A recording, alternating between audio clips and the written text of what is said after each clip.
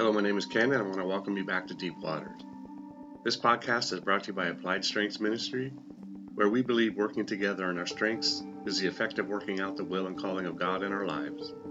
The title of this message is Communion or Cannibalism. I love the title of this message because it is so rich in describing a moment of time that Jesus was having. I hope this message brings it home for you, and yes, it may contain my own brand of humor just for kicks. I could have titled it Wine and Dine on Jesus, but that may not have been as attractive as the zombie-style title I chose. So if we are believers in practice, then we have taken communion, and usually we refer to any one of the following scriptures when explaining the activity. Matthew 26 through 29. And as they were eating, Jesus took bread, blessed it, and broke it. And he gave it to his disciples and said, "Take, eat, this is my body." Then he took the cup and gave thanks and gave it to them, saying, "Drink from it, all of you, for this is my blood of the new covenant, which is shed for many for the remission of sins. But I say to you, I will not drink of this fruit of the vine from now on until the day when I drink it anew with you in my Father's kingdom." Mark 14:22 through 25. And as they were eating, Jesus took bread, blessed it, and broke it, and gave it to them and said, "Take, eat, this is my body." Then he took the cup, and when he had given thanks, he gave it to them, and they all drank from it. "This is my blood of the new covenant, which is shed for many. Assuredly I say to you, I will no longer drink of the fruit of the vine until that day when I drink it new in the kingdom of God." There is wine in heaven. We go to Luke 22:15 through 20. Then he said to them, "With fervent desire I have desired to eat this Passover with you before I suffer. For I say to you, I will no longer eat of it until it is fulfilled in the kingdom of God." Then he took the cup and gave thanks and said, "Take this and divide it among yourselves. For I say to you, I will not drink of the fruit of the vine until the kingdom of God comes." And he took the bread, gave thanks, and broke it, and gave it to them. "This is my body which is given for you. Do this in remembrance of me." Likewise, he also took the cup after supper, saying, "This cup is the new covenant in my blood, which is shed for you." Now, before we read the next event, that is the exact same scripture, or at least story, as told in the previous three scriptures, but I believe the intent and purpose was different. John 6:53 through 58. Then Jesus said to them, "Most assuredly I say to you, unless you eat the flesh of the Son of Man and drink his blood, you have no life in you. Whoever eats my flesh and drinks my blood has eternal life, and I will raise him up at the last day. For my flesh is food indeed, and my blood is drink indeed. He who eats my flesh and drinks my blood abides in me, and I in him. As the living Father sent me, I live because of the Father. So he who feeds on me will live because of me.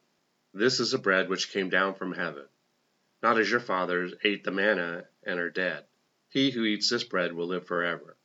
So we see Jesus sharing the same story that he shared with his apostles, with the crowd around, and with his disciples, which may include the 70 that he sent out earlier. Luke 10:1. After these things the Lord appointed 70 others also, and sent them 2 by 2 before his face into every city and place where he himself was about to go. Luke 10:17. Then the 70 returned with joy, saying, "Lord, even the demons are subject to us in your name." Isn't it interesting that although each apostle wrote their own book in the Bible, and each is giving their own perspective and experience walking with Jesus, yet all of them agreed independently that mentioning this act was important? They all did, but John shares a point of the story as shared by Matthew, Mark, and Luke differently. So in our reading we see that John's experience documented Jesus as discussing communion to the crowd and his disciples, and not in an upper room with his disciples and the murderer, a captive audience, so to speak. Jesus had the same discussion with his disciples that he was about to have with the crowd. However, whereas the other three accounts use food elements, that is, bread and wine, Jesus felt it was time to take his ministry to another level. He was compelled to define what those elements really signified: his flesh and blood. Flesh and blood, bread and wine.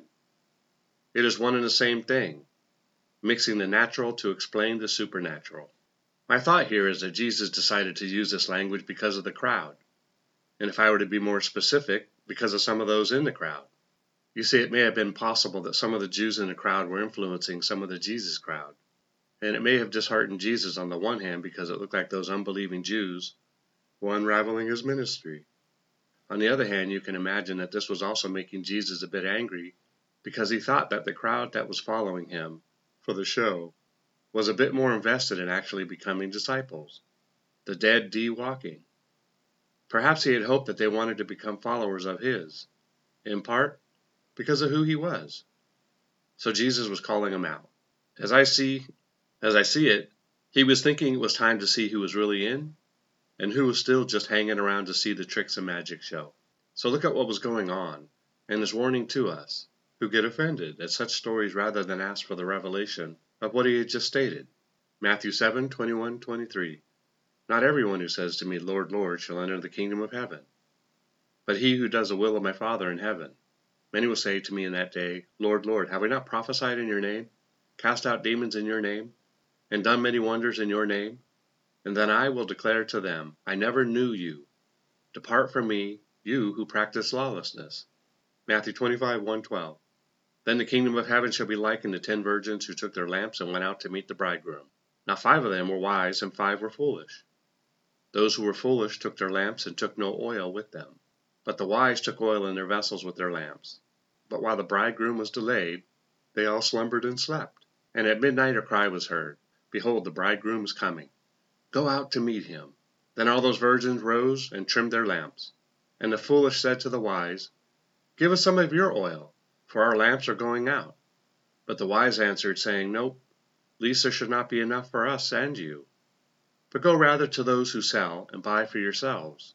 And while they went to buy, the bridegroom came, and those who were ready went in with him to the wedding, and the door was shut. Afterward the other virgins came also, saying, Lord, Lord, open to us. But he answered and said, Assuredly, I say to you, I do not know you. Now, if someone were to share those stories, why wouldn't you ask what they meant? To know him is a theme in both of these stories. So the answered question is, can you be operating in the power of God on earth and still not get in? Yes, even Judas did, and so he helped others to ultimately kill God in the flesh. Matthew 7:13-14. Enter by the narrow gate, for wide is the gate and broad is the way that leads to destruction, and there are many who go in by it. Because narrow is the gate and difficult is the way, which leads to life, and there are few who find it. From the first time I crinkled the pages of my Bible open and stumbled across this scripture, I thought, what? Doesn't God desire that all men be saved? 1 Timothy 2:1-4. Doesn't he love everybody? Malachi 1:3, Romans 9:13. Few is the operative word, and one that has me working out my salvation with fear and trembling to this very day. Philippians 2:12. So then I get Luke, and wow, you mean that there are those looking to get in, and they won't be able to. Luke 13:23-24. Then one said to him, Lord, are there few who are saved? And he said to them, Strive to enter through the narrow gate, for many, I say to you, will seek to enter and not be able. In John 6, we see the appetite of the Jews, which was to see more magic. In John 6:30 it states, Therefore they said to him, What sign will you perform then, that we may see it and believe you? What work will you do? Acts 8:9-24. But then there was a certain man called Simon, who previously practiced sorcery in the city and astonished the people of Samaria, claiming that he was someone great, to whom they all gave heed, from the least to the greatest, saying, This man is the great power of God. And they heeded him because he had astonished them with his sorceries for a long time. But when they believed Philip as he preached the things concerning the kingdom of God and the name of Jesus Christ, both men and women were baptized. Then Simon himself also believed, and when he was baptized he continued with Philip, and was amazed seeing the miracles and signs which were done. Now when the apostles who were at Jerusalem heard that Samaria had received the word of God, they sent Peter and John to them, who, when they had come down, prayed for them that they might receive the Holy Spirit. For as yet he had fallen on none of them. They had only been baptized in the name of the Lord Jesus. Then they laid hands on them, and they received the Holy Spirit. And when Simon saw that through the laying on of the apostles' hands the Holy Spirit was given, he offered them money, saying, Give me this power also, that anyone on whom I lay my hands may receive the Holy Spirit. But Peter said to him, Your money perish with you, because you thought that the gift of God could be purchased with money. You have neither part nor portion in this matter, for your heart is not right in the sight of God. Repent, therefore, of this your wickedness, and pray God that perhaps the thought of your heart may be forgiven you. For I see that you are poisoned by bitterness and bound by iniquity. Then Simon answered and said, Pray to the Lord for me, that none of the things which you have spoken may come upon me. They saw Jesus as a performer, and not as one that they should follow, even though in some cases, such as Simon, they believed and were baptized. Strangely enough, the opposite is true today, whereby we congregate in large crowds to watch all that Hollywood produces.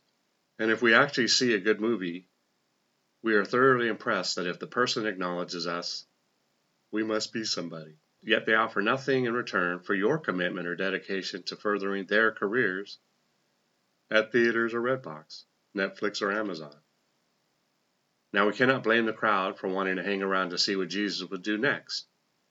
Even today we have epitomized a crowd, which is reflective of what we watch on TV. Drama, drama, drama. Reality TV. Instead of compassion and empathy towards those who are having a rough go of it, we watch to see what will become of them.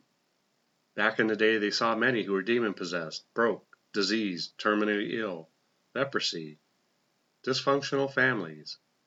Yet it seems like 2,000 years has not changed a whole lot in the affairs of men, except now we don't have to follow Jesus around to catch the show. All we have to do is turn on TV or go to social media. I must say that they at least had the miracles, signs, and wonders. You never really knew what to expect when Jesus showed up, other than that the crowd eventually disagreed with his methods, as they were in contradiction to the religion of the day, or that he wanted them to be a part of a lifestyle they were not yet willing to give up. He, in essence, was changing the channel and turning off their version of the TV. Eat my flesh and drink my blood. According to them, he had crossed the line, became too gross in his illustrations, and dispelled the crowd in one fell swoop. I imagine what some may have stated or thought. He is no longer entertaining. You see, they weren't ready for today's version of quality programming yet. From zombies to vampires. They just didn't appreciate good cinematography. Back to Jesus. What is interesting is that Jesus was defining what communion meant. When he stated, take, eat, this is my body, although strange, he stated it in such a way that the immature crowd accepted the statement as palatable. But because I believe he was hurt, upset with the attacking Jews, and probably a bit frustrated with humanity, he defined what communion really meant.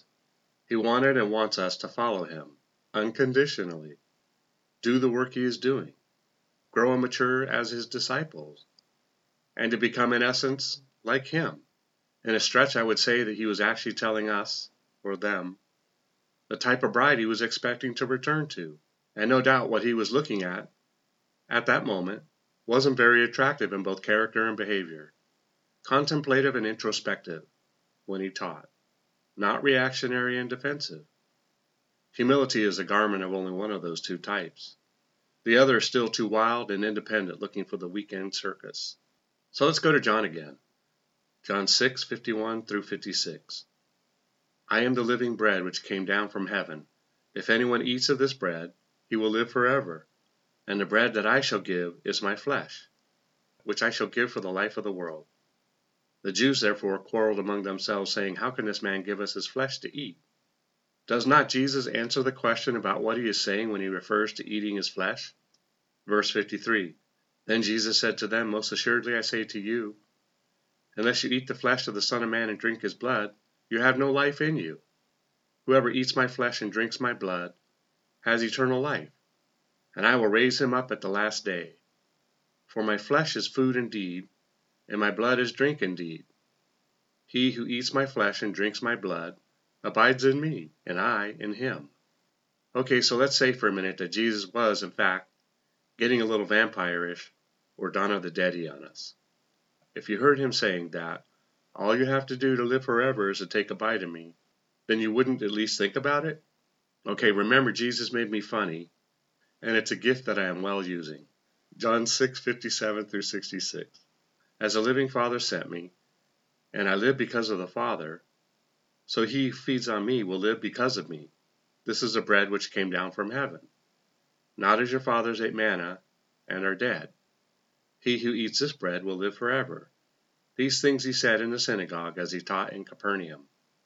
Feeds on me is a language of students, one who actually gets that Jesus is not literally asking us to eat and drink of him.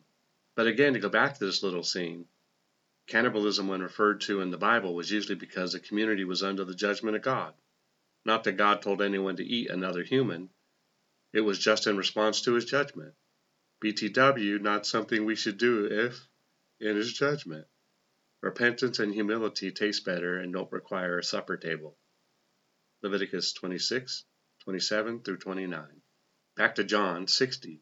Therefore many of his disciples, when they heard this, said, This is a hard saying. Who can understand it? When Jesus knew in himself that his disciples complained about this, he said to them, Does this offend you? What then if you should see the Son of Man descend where he was before? Is the Spirit who gives life the flesh profits nothing? The words that I speak to you are spirit and they are life. But there are some of you who do not believe, for Jesus knew from the beginning who they were who did not believe, and who would betray him. And he said, Therefore I have said to you, that no one can come to me unless it has been granted to him by my Father. From that time many of his disciples went back and walked with him no more. John 6:67. Then Jesus said to the 12, Do you also want to go away? In finishing, although I could go on with this moment in time, I refer back to when I stated that I felt Jesus was hurt by the crowd, that even though they were in it for the show, they at least were following him. We see him asking his closest followers, Do you also want to go away? Oh, the rejection Jesus must have felt on that day. And although we know he did not want to grow a megachurch, but a church, a bride, that was willing to follow him regardless at all costs, he must have still been hurt by the reaction and response of both crowds, the Jews and his dearly belated followers. So it was quite a question to his core group of guys, as they could have said yes and walked away. He had asked them, did they want to leave too? But in a reversed and strange turn of events, Peter at that time did not reject the Lord. Now we know later that he did, but that was a planned event to break Peter so that he could be of some use as an apostle and disciple of Jesus. I believe it is easy to see now that you must be broken to be the bride of Christ. Luke 22:31-32. And the Lord said, Simon, Simon, indeed Satan has asked for you, that he may sift you as wheat. But I have prayed for you, that your faith should not fail. And when you have returned to me, strengthen your brethren. So we go south for a minute. We all need leaders like this. Instead, we bind Satan right out of the opportunity to work some things out in a person. Satan did not have access to Peter but by the window of pride and the Lord's permission. We will get to that scripture in a minute. Look, in the scripture, Satan would not have asked if he did not have a legal right to Peter. It was Peter's pride that gave Satan a legal right to sift him. And praise God, Jesus didn't stop him. So it is here that you will actually see that we are not going south at all, but that we are seeing that we have been given an authority we would not have been given if we didn't drink his blood and eat his flesh. 1 Timothy 1:20. Of whom are Hymenaeus and Alexander, whom I delivered to Satan, that they may learn not to blaspheme. 1 Corinthians 5:5. Deliver such a one to Satan for the destruction of the flesh, that his spirit may be saved in the day of the Lord Jesus. Acts 13:10 and 11. And said, O full of deceit and all fraud, you son of the devil, you enemy of all righteousness, will you not cease perverting the straight ways of the Lord? And now indeed the hand of the Lord is upon you, and you shall be blind, not seeing the sun for a time. And immediately a dark mist fell on him, and he went around seeking someone to lead him by the hand. Acts 5:1-13.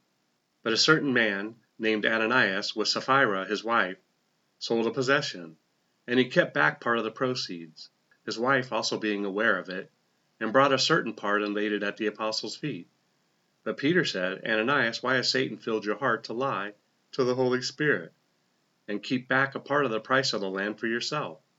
While it remained, was it not your own? And after it was sold, was it not in your own control? Why have you conceived this thing in your heart? You have not lied to men, but to God. Then Ananias, hearing these words, fell down and breathed his last. So great fear came upon all those who heard these things. And the young men arose and wrapped him up, carried him out, and buried him. Now it was about 3 hours later when his wife came in, not knowing what had happened. And Peter answered her, "Tell me whether you sold the land for so much." She said, "Yes, for so much." Then Peter said to her, "How is it that you have agreed together to test the Spirit of the Lord? Look, the feet of those who have buried your husband are at the door, and they will carry you out." Then immediately she fell down at his feet and breathed her last. And the young men came in and found her dead, and carrying her out, buried her by her husband. So great fear came upon all the church, and upon all those who heard these things. And through the hands of the apostles many signs and wonders were done among the people. And they were all with one accord in Solomon's porch. Yet none of the rest dared join them, but the people esteemed them highly. So you see, when we are so completely a part of him, we walk in a supernatural authority that we would not otherwise walk in. Matthew 26:31-35. Then Jesus said to them, "All of you will be made to stumble because of me this night, for it is written, I will strike the shepherd, and the sheep of the flock will be scattered. But after I have been raised, I will go before you to Galilee." Peter answered and said to him, "Even if all are made to stumble because of you, I will never be made to stumble." Jesus said to him, "Assuredly I say to you that this night, before the rooster crows, you will deny me 3 times. Peter said to him, "Even if I have to die with you, I will not deny you." And so said all the disciples. So in the case of Peter's breaking, we see the pride that opened the door. If you are having some issues in your life, check to be sure the doors and windows of your life are bonded with repentance and humility. As we know today, to live as Jesus lived is to die the same death while living. We are the essence of dead people walking. So now do you think leadership is difficult? All along the walk with fame, his guys pulled on him like hungry children. Yet they did not cause him to act uncharacteristically. He was Jesus whether they got the things right or wrong. 1 Corinthians 4:10-12. Always carrying about in a body the dying of the Lord Jesus, that the life of Jesus also may be manifested in our body. For we who are alive are always delivered to death for Jesus' sake, that the life of Jesus may also be manifest in our mortal flesh. So then death is working in us, but life in you. Moldy bread? You see, this is what Jesus was asking the following crowd and his disciples when he proclaimed the famous lines, "Eat my flesh and drink my blood." Colossians 1:24-25. I now rejoice in my sufferings for you, and I fill up in my flesh what is lacking in the afflictions of Christ, for the sake of his body, which is the church, of which I became a minister, according to the stewardship from God, which was given to me for you to fulfill the word of God. We too must be crucified with him or we leave him when the show stops, or he changes the channel in our lives. Galatians 2:20. I have been crucified with Christ. It is no longer I who live, but Christ lives in me, and the life which I now live in the flesh, I live by faith in the Son of God, who loved me and gave himself for me. Well, that's it for today. What I love about these messages is a perceived message that may have very well been taking place within the crowd. I mean, have we not discovered that many of the responses to Jesus and what he said would invoke or does invoke the same response from us? Of course. Remember, it's not what you find wrong or disagree with regarding these messages, but what you can take away from it. Together we can do more to impact the kingdom than if we work alone. Let's flip the script and kill, steal, and destroy the works of the enemy, and create space for the light of lights to shine through into people's lives. Plant a seed and click on the like and subscribe button. Let's build this ministry together. Thanks, and see you next time in Deep Water.